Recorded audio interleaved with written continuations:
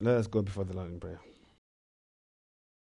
Dear Heavenly Father, Lord, we come once again, Lord, to worship you and to worship your Son, Jesus Christ, our Lord and Savior, who accomplished our salvation, who, after he had paid our sins, sat on the right hand of majesty on high, having inherited a name that is far better than the angels, that in the name of Jesus, every tongue will confess and every knee will bow that Jesus Christ is Lord, to the glory of God the Father. Our Lord, we praise you and we thank you for this time that we go into your word to hear more about the work of Christ, the work of salvation, the work of how we who are sinners may be made right before a right and just God. We thank you, Lord, for your kindness in all things. We thank you for your grace that has brought us this far, the grace that taught our hearts to fear, the amazing grace that saved wretches like us. Lord, we thank you, we pray in Jesus' name. Amen. We're in John 6, 22 to 29. And this is what the word of the Lord says. The next day, the crowd that stood on the other side of the sea saw that there was no other small boat there except one, and that Jesus had not entered with his disciples into the boat, but that his disciples had gone away alone. There came other small boats from Tiberias, near to the place where they ate the bread after the Lord had given thanks. So when the crowd saw that Jesus was not there, nor his disciples, they themselves got into the small boats and came to Capernaum seeking Jesus. When they found him on the other side of the sea, they said to him, "Rabbi, when did you get here?" Jesus answered them and said, "Truly, truly, I say to you, you seek me not because you saw signs, but because you ate of the loaves and were filled."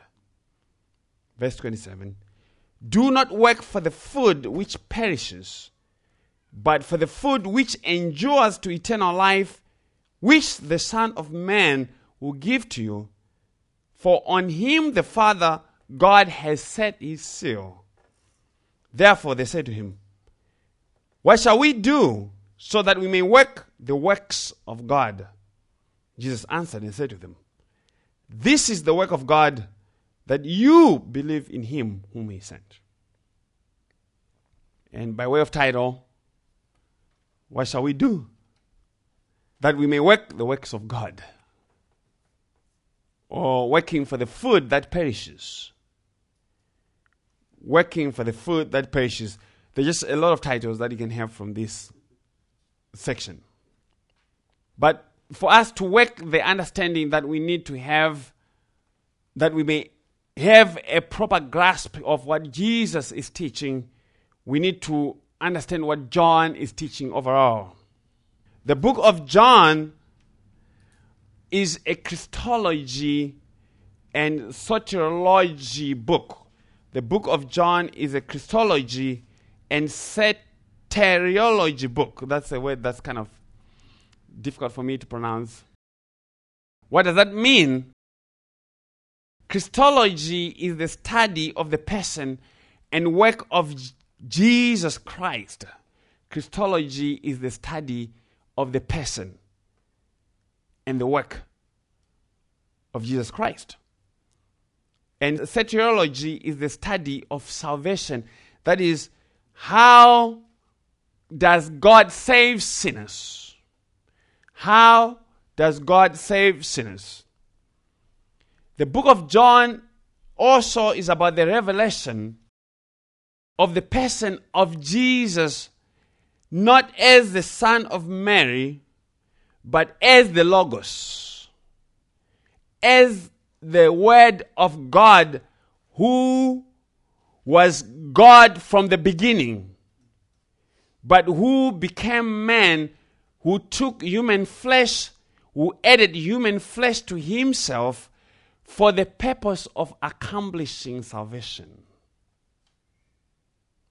And in the process of knowing the person of Jesus, the book of John also reveals to us the nature of God as Father, Son, and the Holy Spirit, and the importance of the Son as the center and pivot of all of God's works of creation and recreation.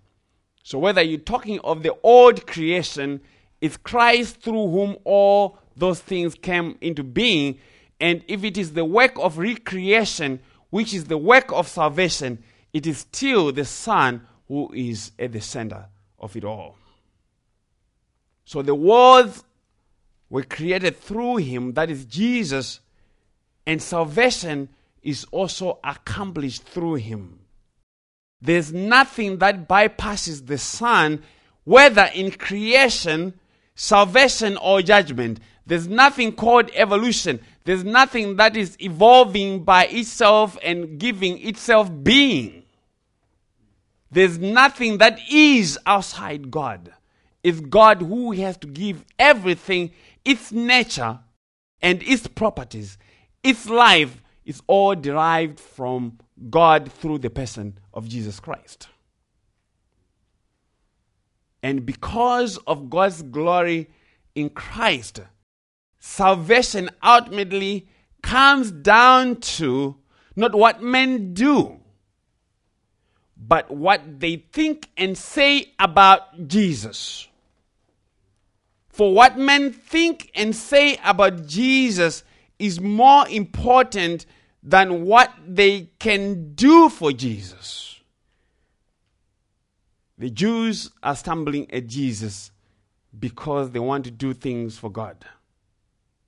They don't realize that what they are asking to have from God cannot be had from them doing it. Men as sinners do not need to do anything for Jesus so as to be accepted by God. Rather, it is Jesus who has to come down from heaven to do something for men that they may be saved. And that's exactly what he has done by his incarnation, his life, death, and resurrection. To say salvation is in what men think and say about Jesus sounds simple. It sounds like, oh, that's simple. That's easy and even silly, if not useless, to a lot of people. And surprisingly, even among professing Christians, they have the same attitude towards salvation. They think salvation is something that is within the bounds of man's ability to perform. And they come to this conclusion because they think somehow they are on the same footing as Jesus. They minimize the person of Jesus. And in the process, they also have a very high view of themselves. They think God exists for them and not that they exist for God. So this thinking that Jesus is just our body and we can end salvation by just imitating him. You just be following and looking at Jesus as your example, and that's all you need for salvation. That is to underestimate the glory of God, is to underestimate God's interest in the person of Jesus Christ and his love for his Son. God's chief interest is Christ Jesus. That is God's chief interest. And when we're talking about Christ Jesus as God's chief interest, we are talking about God's glory. Because the glory of God cannot be seen outside the person of Jesus Christ. So salvation is Christological. Salvation is Christ-centered. Has always been Christ-centered and will always be Christ-centered because Christ is the center of all things. He upholds all things by the word of his power. Jesus is the person of the Godhead who was appointed and qualified from eternity to accomplish the work of salvation. He alone is fitted by his nature as God to have the ability to save sinners. Sinners can only be saved by a person who is God. There's no salvation that can be had if God himself does not accomplish it. And this Jesus, who is the Son of God, and we always like to make a qualification of what we mean by the Son of God. We are saying Jesus is God the Son. Because there are a lot of people who say, oh yeah, of course, Jesus is the Son of God. But they don't mean that Jesus is God. So we make a distinction that Jesus is the Son of God, and that expression is a statement of deity. Jesus is God the Son, who shows up to his creation that he may teach them about the way of salvation, but his creation did not recognize him then or receive him even now. This creation, his creation, has been plunged into darkness because of sin, and because of this, they need to be born again. And Jesus has shown up for this very purpose of giving a new birth to his people, fallen people, dead in trespasses people. And this new birth, this new creation, is a requirement if any would see, believe, or receive Jesus Christ, who is the kingdom of God. The kingdom of God is not some nation somewhere in Africa or some island that has some physical boundaries and has Congress and Senate. The essence of the kingdom of God is the person of Jesus Christ himself. And wherever Jesus is, there is the kingdom of God. And that is why when Jesus was walking in shoe leather, he would say, the kingdom of God is among you. And he was talking about himself. And so all those who shall see the kingdom of God only do so not because of their ancestry, or not because their parents were smart enough to figure out Jesus for themselves and for their kids, or somehow by their own will, free will, were able to dust themselves off of their sin and darkness and came to Jesus. For Apostle John has already said in John 1:12-13, but as many as received him, to them he gave the right to become children of God, even to those who believe in his name. And how did they come to believe in his name? Who were born not of blood, nor of the will of the flesh, nor of the will of man, but of God. So the work of the new creation can only be accomplished by God, just as was the work of the first creation. So those who come to Jesus and receive Jesus only do so because he has given them a new birth, a new creation. Water into wine. So those who are born again by the will of God are the ones who have the ability to receive Jesus. And when people talk about salvation, they make a mistake. They start with man and man's interest. And that is why their theology is messed up. They make assumptions about man's spiritual abilities that are not taught in the Bible. The Bible is clear to say that the fallen man is unable to discern or figure out spiritual things. The fallen man cannot figure out spiritual things by their own resources. And so in this encounter of Jesus with the Jews, we see and hear much teaching about the inability of sinful man to understand spiritual things.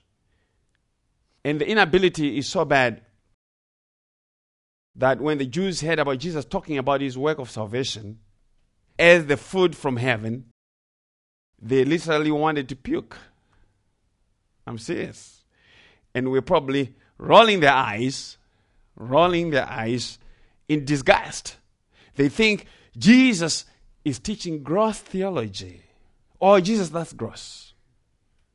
We can't be eating your body and we can't be drinking your blood. That's cannibalism, Jesus.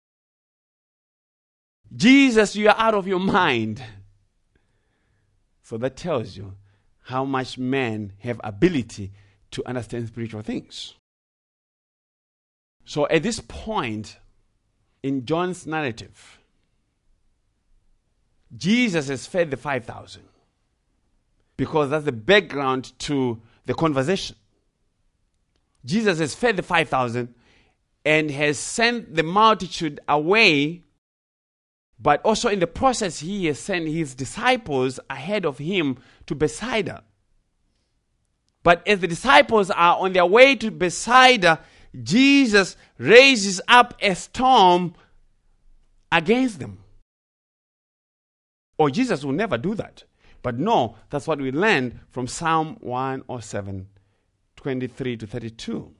Is the Lord who raised the storm against his disciples. And these disciples staggered all night, rowing and straining with their oars as to try and reach the shore, but to no avail. And we learned that was showing of men's total inability to save themselves from the storm of God's judgment, or even to save themselves in this context. They could not even row their boat to the shore. And that is saying man is not able to get to their desired heaven. All sinners want to go to heaven, but they can't get there. So they come up with formulas that makes heaven reachable by man's own efforts. So they dumb down the gospel, they dumb down Jesus. They make salvation about their own decision making and their own doing. But Jesus says, unless I show up, you will never make it to the seashore. You won't make it. You won't make it to heaven unless Jesus shows up. Salvation is the work of the Son of God as the all-sufficient Savior of man in all things. There's no deliverance from anything unless Jesus says so. Whether it's a minor sickness, people die every day from seemingly minor sicknesses. And yet some people whom you look at and you think, okay, this person is going to be dead. They're still kicking 20 years later. Still kicking. Why? It's not because of the pills. It's not because of the hospital that they went to. It's because it's Jesus who is keeping them. So this Jesus who shows up on the sea is not a phantom. He is not a ghost, but is the Son of God. And as the waves and the wind worship him, by bowing down and getting calm, the disciples also worship him and say, surely this is the Son of God. And that was the point. Surely this is the Son of God. So now the great multitude has experienced some great miracle in the hands of Jesus. And they'd never experienced anything like this. And the closest they knew was what was recorded for them in the scriptures about manna from heaven, which is going to feature a little later in this discussion because the subject is going to turn to manna and Moses. However, they approach the experience politically, fleshly, and materially. They think Jesus is the king, the prophet, and savior whom they have been waiting for to deliver them not from their sins, but from their physical enemies, the Romans. At this time, if you remember, the Jews are under the rule and dominion of the Romans, and they desperately want to overthrow them. And so, seeing the display of power by Jesus, they determined, to their way of thinking, this is the guy that we need. This is the king that we need. We have to make him king by force. But the Lord read their thoughts. And so he disappeared from them. However, the search for him continued. The search and rescue mission continued. They had to find Jesus. The Jews are determined to find Jesus, that he possibly may pull some more tricks and miracles for them and feed them. And so, we'll pick up from the book of John, chapter 6, verse 22. Chapter 6, verse 22. The next day, the crowd that stood on the other side of the sea saw that there was no other small boat there, except one, and that Jesus had not entered with his disciples into the boat, but that his disciples had gone away alone. There came other small boats from Tiberias near to the place where they ate the bread after the Lord had given thanks. So when the crowd saw that Jesus was not there, nor his disciples, they themselves got into the small boats and came to Capernaum seeking Jesus. So apparently on the day of the feeding, there had been 2 boats that were docked, and the crowd was closely following the movement of Jesus and his disciples. They were paying close attention to what was happening. They had also noticed that Jesus had not gone in with the disciples. So apparently, the crowd also knew Jesus' disciples. And so they were by the shore and were coming through the arrival section. They had an arrival section from Tiberias. So they are coming through the boats to see if they could lay their eyes on Jesus or his disciples. And after they had determined that neither Jesus nor his disciples were there, they decided to go look for him. And so they got into the small boats and came to Capernaum seeking Jesus. In verse 25 is what it says. When they found him on the other side of the sea, they say to him, Rabbi, when did you get here? When they found him, they asked him, when did you get here? That's not the question that they meant to ask. Given the background that we've been given, they've been looking at the boats, and the conclusion from John's narrative is that they knew that there were 2 boats there. And one of them was not there, but only one boat was there. And they also saw that Jesus did not live with the disciples. So the issue with them is not when Jesus got there. The issue is, how did you get here?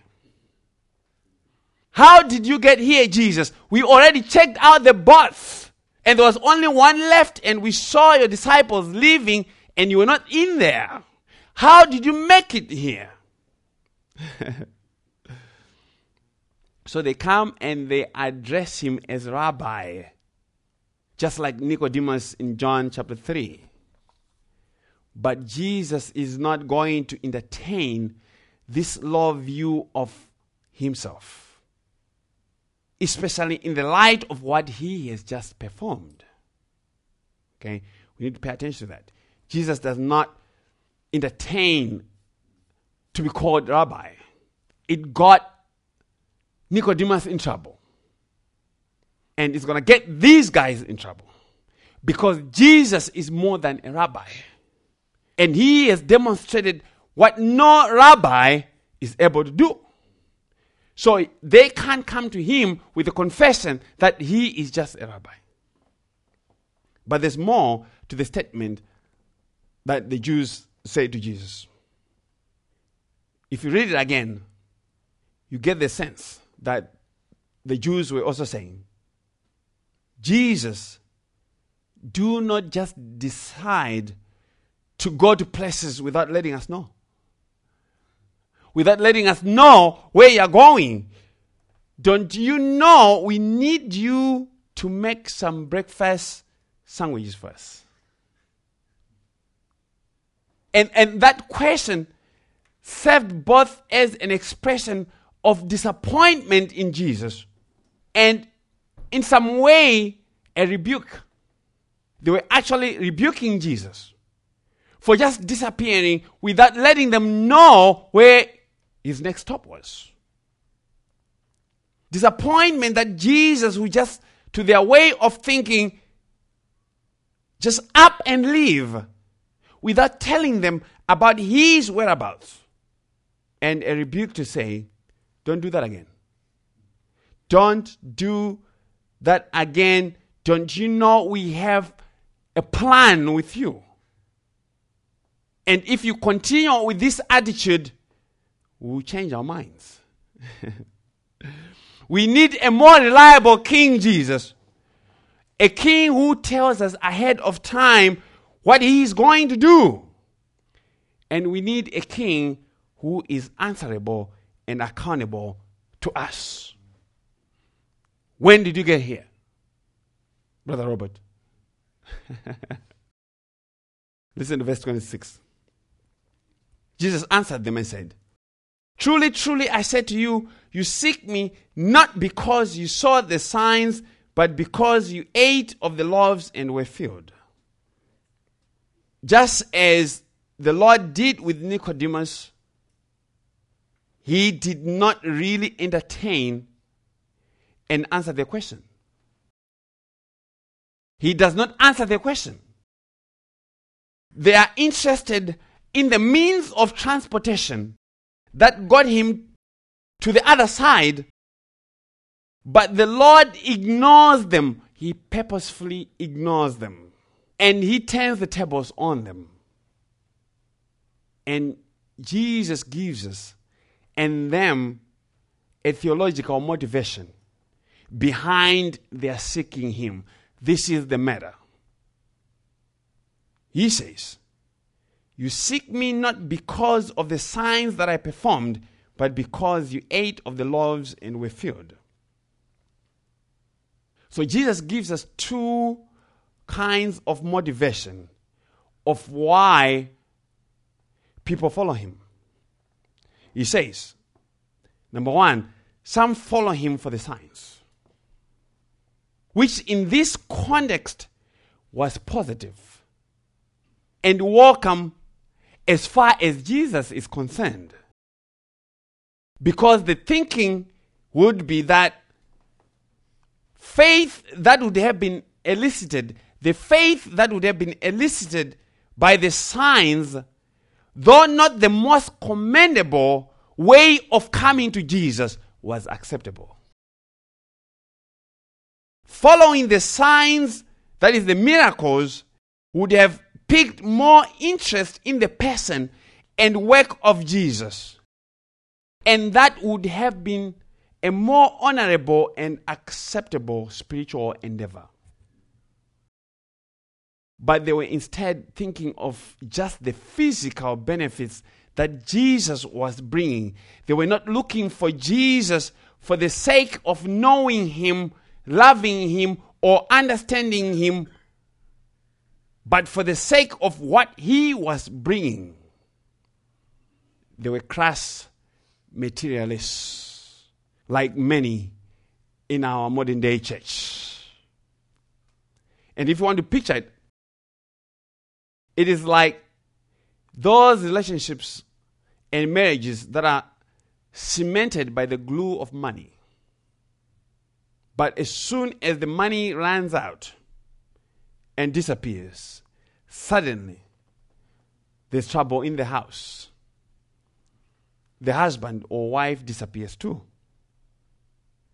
The people who went into this relationship that was driven by externals were only glued together by the externals. There was never any commitment to the relationship. The commitment was only coming for the sake of the benefits that such a union would give. And so the Jews had this kind of motivation with respect to their idea of Jesus. They are thinking, we are going to follow this guy as long and only because of the free food that he is giving us. And when we have him as our king, we won't even need to work. And we won't even need to cook. He is the best vending machine of free goodies that we have ever seen or heard of. But Jesus is not impressed by them. He tells them in their face that their motivation for following him was messed up. And this has not changed in our very day. The majority of the mega churches are built on this foundation. They are built on the foundation of Jesus as the soda and chocolate vending machine, who constantly spews out free goods on demand. Jesus is portrayed and pictured as this giant, really giant vending machine in the lobby in heaven somewhere that one just comes to, pushes the button, or use some formula of Jesus' name and things just start dropping out at the bottom. Just at the bottom, right? So Jesus is viewed not as the sovereign God, but as some mindless, oversized, Santa-type person who is drenched with free goods for people to come and pick. But as he stands, he is also desperate. So desperate to give people free things. Jesus is looking for friends. He is looking for people to come to heaven. But it is they who are refusing to get into the boats. They are the ones who are refusing to get into the boats and to go or come where he is. The free will churches are built on this sagging platform of the understanding of Jesus. The word of faith, name it and claim it, churches are built on this sinking sand platform. It's sinking sand. They're calling people to a foundation that is very shaky. So what is that teaching? The teaching is that Jesus is there for people's use. To use Jesus as they please, as long as one tags his name to whatever thing they want. And many have drunk so deep from this well of bad teaching that they really get offended if you call them out on it. They get offended. According to this vending machine theology, that's what I'm going to call it. And that's what it is. Problems with marriages jobs, employment, health, children are only so because you are punching the wrong code. You're punching the wrong code on the vending machine, or you do not just have enough faith. You are not exercising enough faith.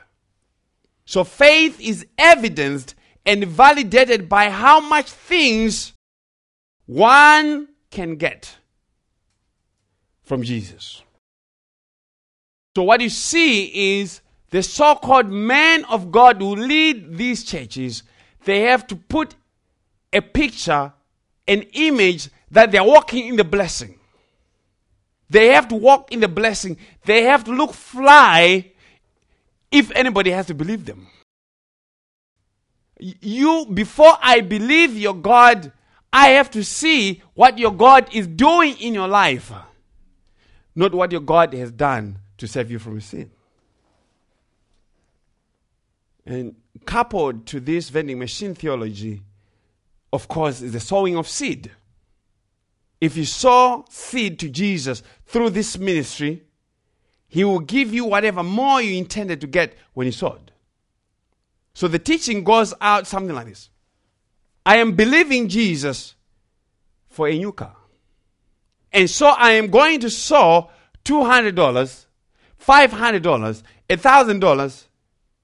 And in turn, God is going to react to my sowing and act according to my command by blessing me. So now the sinner sits in the command center. And God has to listen to what the sinner is saying. Or else he gets in trouble. God is now obligated to answer to the sinner. And as we know, this theology is false. It's man-centered. It's sinner-centered. But this is the way to grow big congregations. This is the formula to grow big congregations. But that is not the way of the Master. That is not the way of the Jesus of John. The Jesus of John comes and says, I tell you the truth. Truly, truly, I say to you. And that statement is a statement of rebuke and disapproval. Truly, truly, I say to you, unless a man be born again, they will no way see the kingdom of God.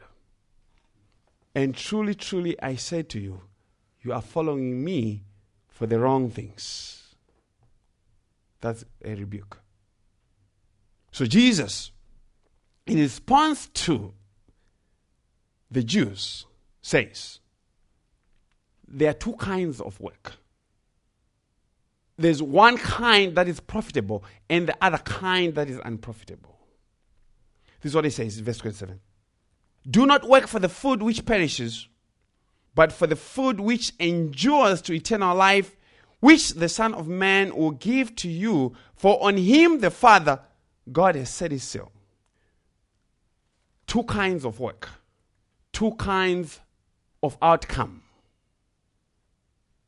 There's a working that is an exacting of effort to cultivate and produce a harvest, a crop, or a food in the flesh that does not profit, or a laboring to produce a different kind of food which endures or leads to eternal life.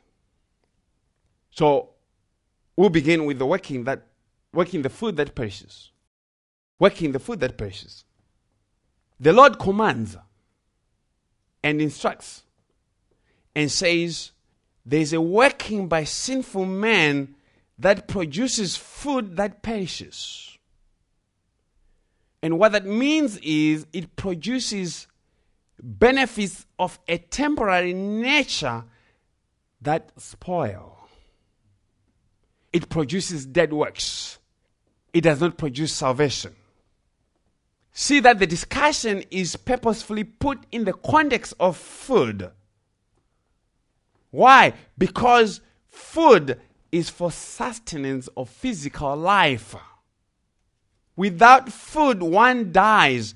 and thus food is a necessity of continued physical life and existence.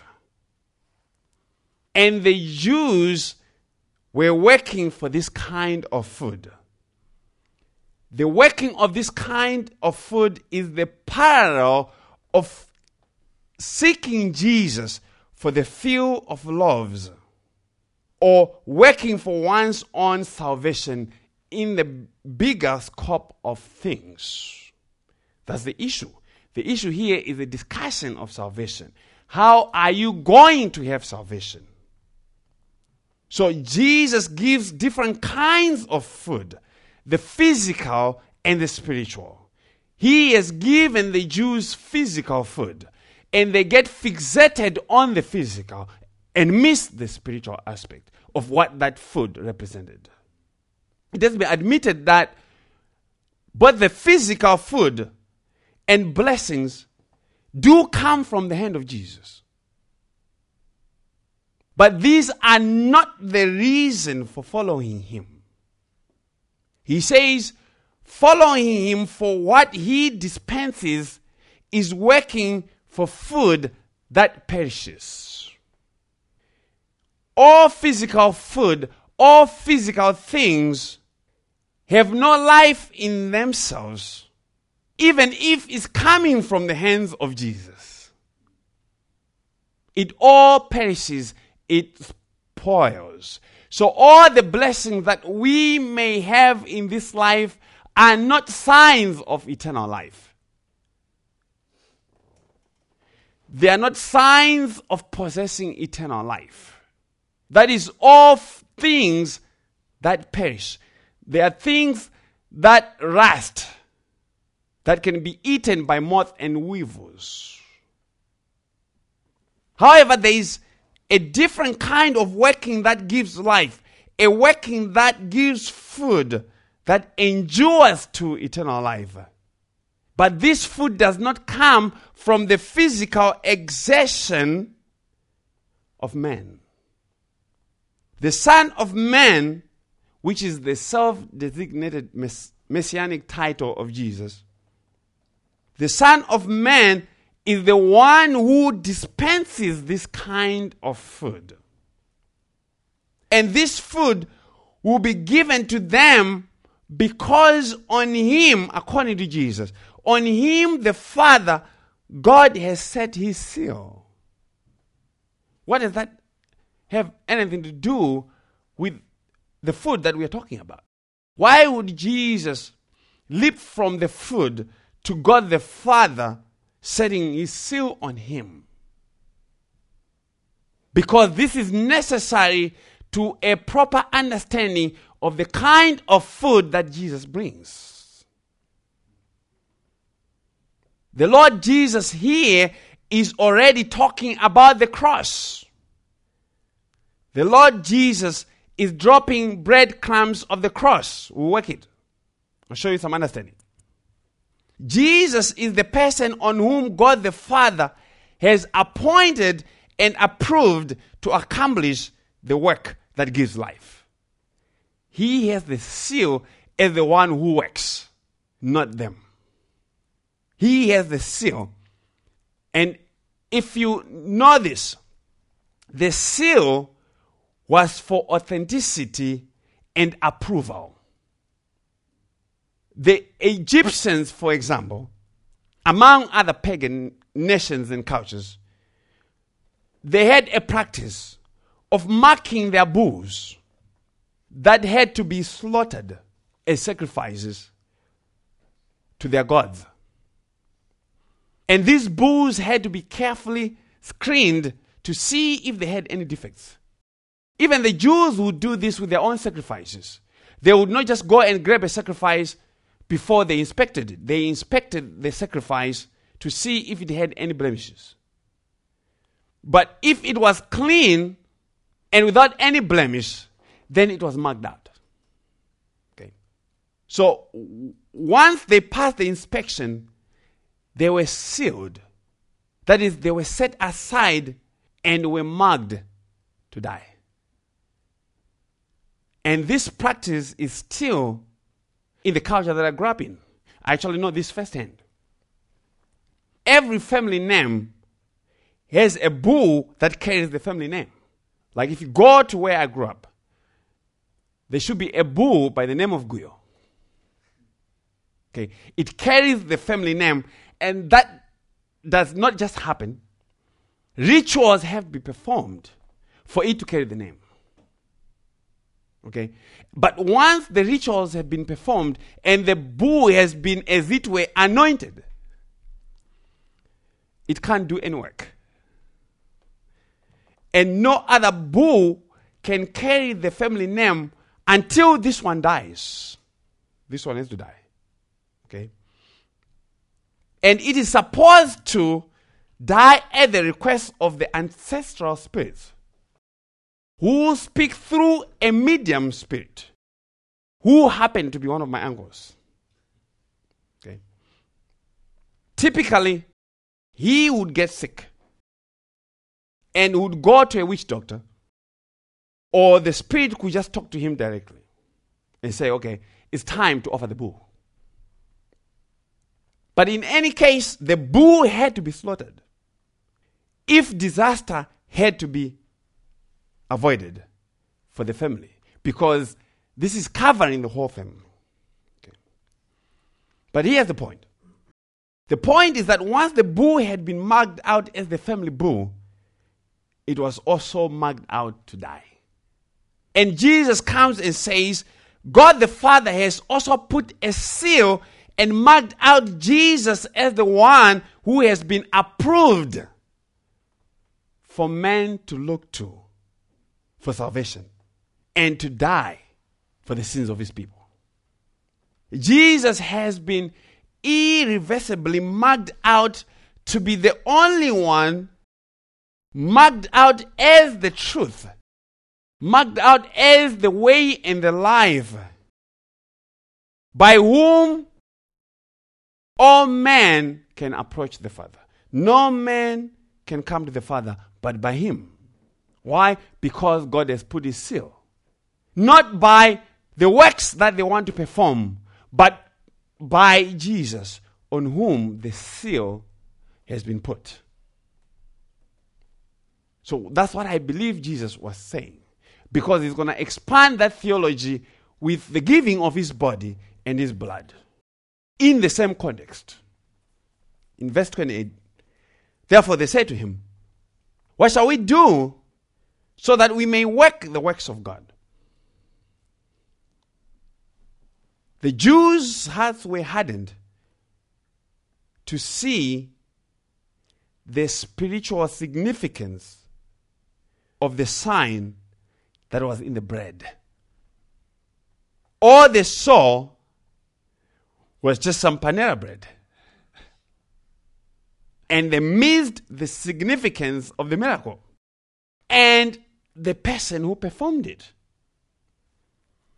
So the Jews determined that they would want to know how they could personally do the work that produces food that does not perish. So they want to find if Jesus has some pasteurization technique for them. They did not get that. They did not get that it is the Son of Man that gives the food that endures to eternal life. Salvation has to be given freely. But remember what Jesus said at the beginning. He says, the food that the Son of Man gives. They did not hear the giving. It has to be given. Salvation can only be given. And it can only be given by the Son on whom the Father has set his seal. Salvation is given freely without any cost or contribution from those who are being saved. The Jews are under the law. And they could, of course, use a few more tips on what else they could do to lock down eternal life. They want a particular work to do because they are already so steeped in doing. They want to be given something that they can continually do so that God will be impressed by them and accept them. So they say, what then, Jesus, do we need to do by the works of the law? That's what they're saying. What then do we need to add to what we have been doing by the works of the law? And that is a good and needful question that all sinners should be asking. What shall we do so that we may work the works of God? It's a good question. It is the same question put differently that was asked by the rich young ruler to Jesus when he came and said, Teacher, what shall I do to inherit eternal life? Everybody wants to do. Brother Robert, that is the most significant question you have to answer, as we always say. What shall you, a mortal sinful being, do to work the works of God that God may accept you? That is the question that we have to answer before we die. And that is the question that we are always trying to answer every time that we open the Bible. And churches would be different, and the preaching would be different if these questions were being asked. And asked more frequently. And proper answers being offered. Because the Bible is not silent on the question and is not silent on the answers. Jesus answered and said to them, verse 29, this is the work of God, that you believe in him whom he sent. The Jews asked Jesus, for what works? See that it's in plural. It's plural. Don't miss that. Don't miss that. It's plural. What works should we do? And Jesus says, no. It is not about works in plural, but there is a work singular that has to be done. There's only one work required of a sinner by God. And it is to believe in him whom he sent. The work of God is not what we pile up as merit or credit, so as to exchange for eternal life. Rather, the work of God is saying, what does God require of a sinner that they may have life? That's what he's saying. And the single work that God requires is not that the sinner do something, but that they believe in Christ. To believe in Jesus is the work of God. God is the one who has to do that work in you to cause you to believe in him. So Jesus does a wordplay with work and now explains the spiritual aspect of the work. He says, the food that endures to eternal life is not had by physical exertion, as the Jews were thinking, or their own obedience to the law, as they were thinking. And we already see the beginning of another misunderstanding that's going to be unfolding in this conversation. The Jews, as I said, they're thinking, maybe we may have to get some agriculture implements and go to work. Or do some more laws. I mean, you already have 600 something laws to do. And you think, or just give me 10 more. I already have 613. 10 more will do me good. But the Lord says, the work of God is believing in him whom he has sent. And this is a very radical definition of work. It is not saying when you believe, you are believing by your own resources. It's not saying, Brother Robert, that you get merit from your working your faith, because you hear people say, oh, my faith is weak these days. My faith is so weak. Jesus says, if you had faith as small as a mustard seed, you tell this mountain to move right into the sea. This is not saying that faith in Jesus is self-produced. Jesus is saying the faith that gives eternal life is given by God. It's given as a work of God. God has to give you the faith to come to Christ. God has to give you faith by a new birth, as we learn from John 1:13. Born by the will of God and not by the will of man. So the work that leads to eternal life is the work of God alone. And one enters into this work not by physical effort or anything that they themselves do or bring, but in believing in the Son. So salvation then is not really about what you stopped doing or what you started doing. Salvation is given. God has to give it to you because you don't deserve it. And because you can't do it. It's impossible. It's beyond your ability to reach by stopping from doing things and starting doing other things. It's way much more than what you do. Okay? Salvation requires one who is God to give it to you as a gift. Because to have salvation is to have eternal life. And life is only in one who has it by nature. God and Jesus have life intrinsic to themselves. And the only way that you can ever get that life is if they give it to you for free. You can never buy the life of God. Okay? It's too costly. That's what we learned from Psalm 49. Okay?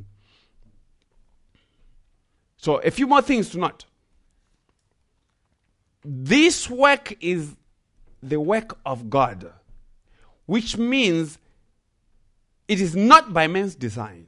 It's not by the will or power, knowledge or wisdom of man. Secondly, the work is believing in a particular person whom God has sent. You have a particular person. You have an object of faith. Salvation then is only had by faith in Jesus. Someone will come and say, you have to repent of all your sins for you to be saved. If your repentance is dependent on you, you're toast. Because then your repentance has to be perfect. But it's too late for you to ever do anything perfect because you were born and conceived in sin. So perfection is already beyond your ability to reach, whether you do anything or not. And that's the reason why salvation has to be given. And if salvation was by works, this was one of the best opportunities for God to say, this is the work of God, is to tithe. This would have been it. This would have been the perfect opportunity to say, Brother Stan, this is what you need to do. You have to pay indulgence. Pay your indulgences, and then you have eternal life. Okay? But it doesn't work like this. All those things appeal to the flesh. They are things that are seemingly within our abilities to do, but they are fleshly. And Jesus says, no, the real work that produces food that leads to eternal life is to believe in Him. And so Jesus again puts Himself at the center of life and death. As we began. That God is Father, Son, and Holy Spirit. The Son is in the center. And He has always been at the center of all of God's works. So the food that produces and leads to eternal life has to be given by him. And Jesus later is going to identify himself as that food. Because when you eat food, you are getting fuel and life from the food. And Jesus says, when it comes to spiritual matters, you have to eat him as it were. And this is given as a picture of how God gives life through the person of Jesus Christ. So, Jesus is the one who does the actual working of the food that gives life.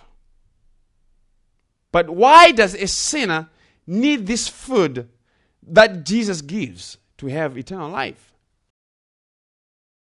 Because a sinner has no righteousness in themselves.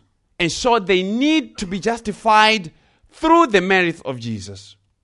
A sinner needs to know God and Jesus Christ if they have to have eternal life. So those who deny that Jesus Christ is the only way to the Father have no eternal life. And Oprah is one of them. Okay? This is no joking matter.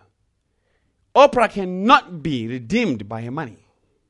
The psalmist told us again that the redemption of a person is too costly and we should cease trying forever. You can never redeem yourself with your money. Jesus says the work of God is to believe in him. And we have established that faith itself has no merit. You don't believe in your faith, but there are people who actually put hope in their faith. Okay? Faith in faith. Or I have faith in my faith.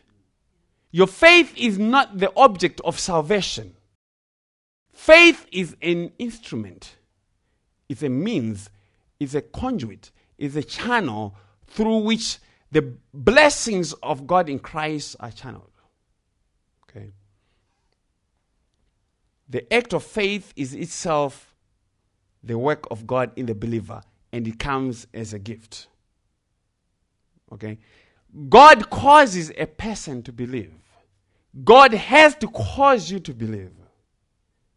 And when God causes sinners to believe, they always believe in him, whom he sent. Okay?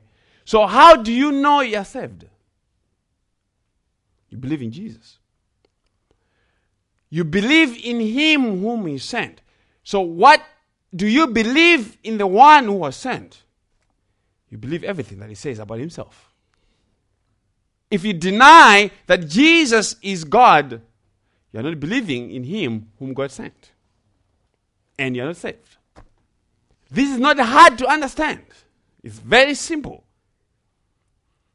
Salvation is only in the one whom God sent. And people are only able to believe in Jesus because God is the one who works in them to will and to do for his good pleasure. It is God who creates a new heart in man. It is God who quickens man and makes them spiritually alive. It is God who gives a new birth that they may lay hold of the person of Christ. And the one who lays hold of Christ by faith is justified from all things. Justified completely. And that is the gospel of grace. And some who are hearing may never have heard this before. May still be thinking, well, there is some particular work that I need to do before I die. I have to make it right between me and God. I have to do something. I have to make it right. And they base their making it right with God on what they feel. They are looking at themselves and say, my conscience is clean, is feeling okay because of what I've done for God. That's deception. Your conscience should only be clean when you have rested in Christ. And it's only Christ that God has accepted. And if God has accepted Christ, He has accepted all those who are in Him. So the only true way to know that you are saved is to believe in Jesus. That sounds like very easy to do for a lot of people. And so they want to add more to that so that they can feel good about what they're doing. But Jesus says, this is the work of God, that you believe in Him whom He has sent. This is the gospel. And this is the beauty of this gospel of grace, because what that is saying is someone who has never heard the gospel, they can believe right now and be saved. They have not enough time to be good. It's too late for them to be good. But the gospel of grace says it's done, it's finished, it's accomplished, it's completed, it's perfected. Just believe in Him whom He has sent. Because all things consist in Him. That's our gospel. Praise the Lord. Let us pray. Dear Heavenly Father, Lord, we come before Your throne. Lord, to praise You and worship You for Your Son and for revealing Him to us that we may come and believe Him.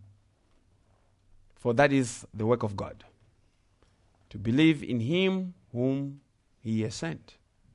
And Jesus Christ is He who was sent.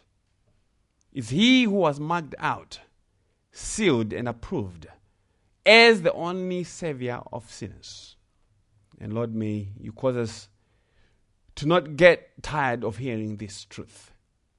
For there is no other name given in heaven, on earth, or underneath the earth, by which man can be saved, save for the name of Jesus.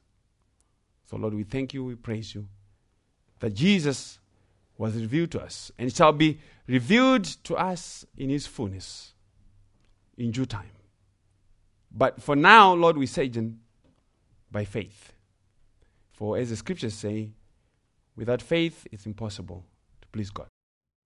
And Lord, we pray that You be pleased in us for the sake of Your name and for the sake of Christ. May You be with Your people, Lord, I pray. May You remind them one or two things that we have learned today. May You keep them as they sojourn and waiting for the arrival and the coming of our Lord Jesus Christ. Lord, may You keep them from stumbling. May You strengthen those who are weak. Keep those who are on the edge because of their sin or the sins of others. Lord, may You deliver them for the sake of Your name. We pray and thank You in Jesus' name. Amen.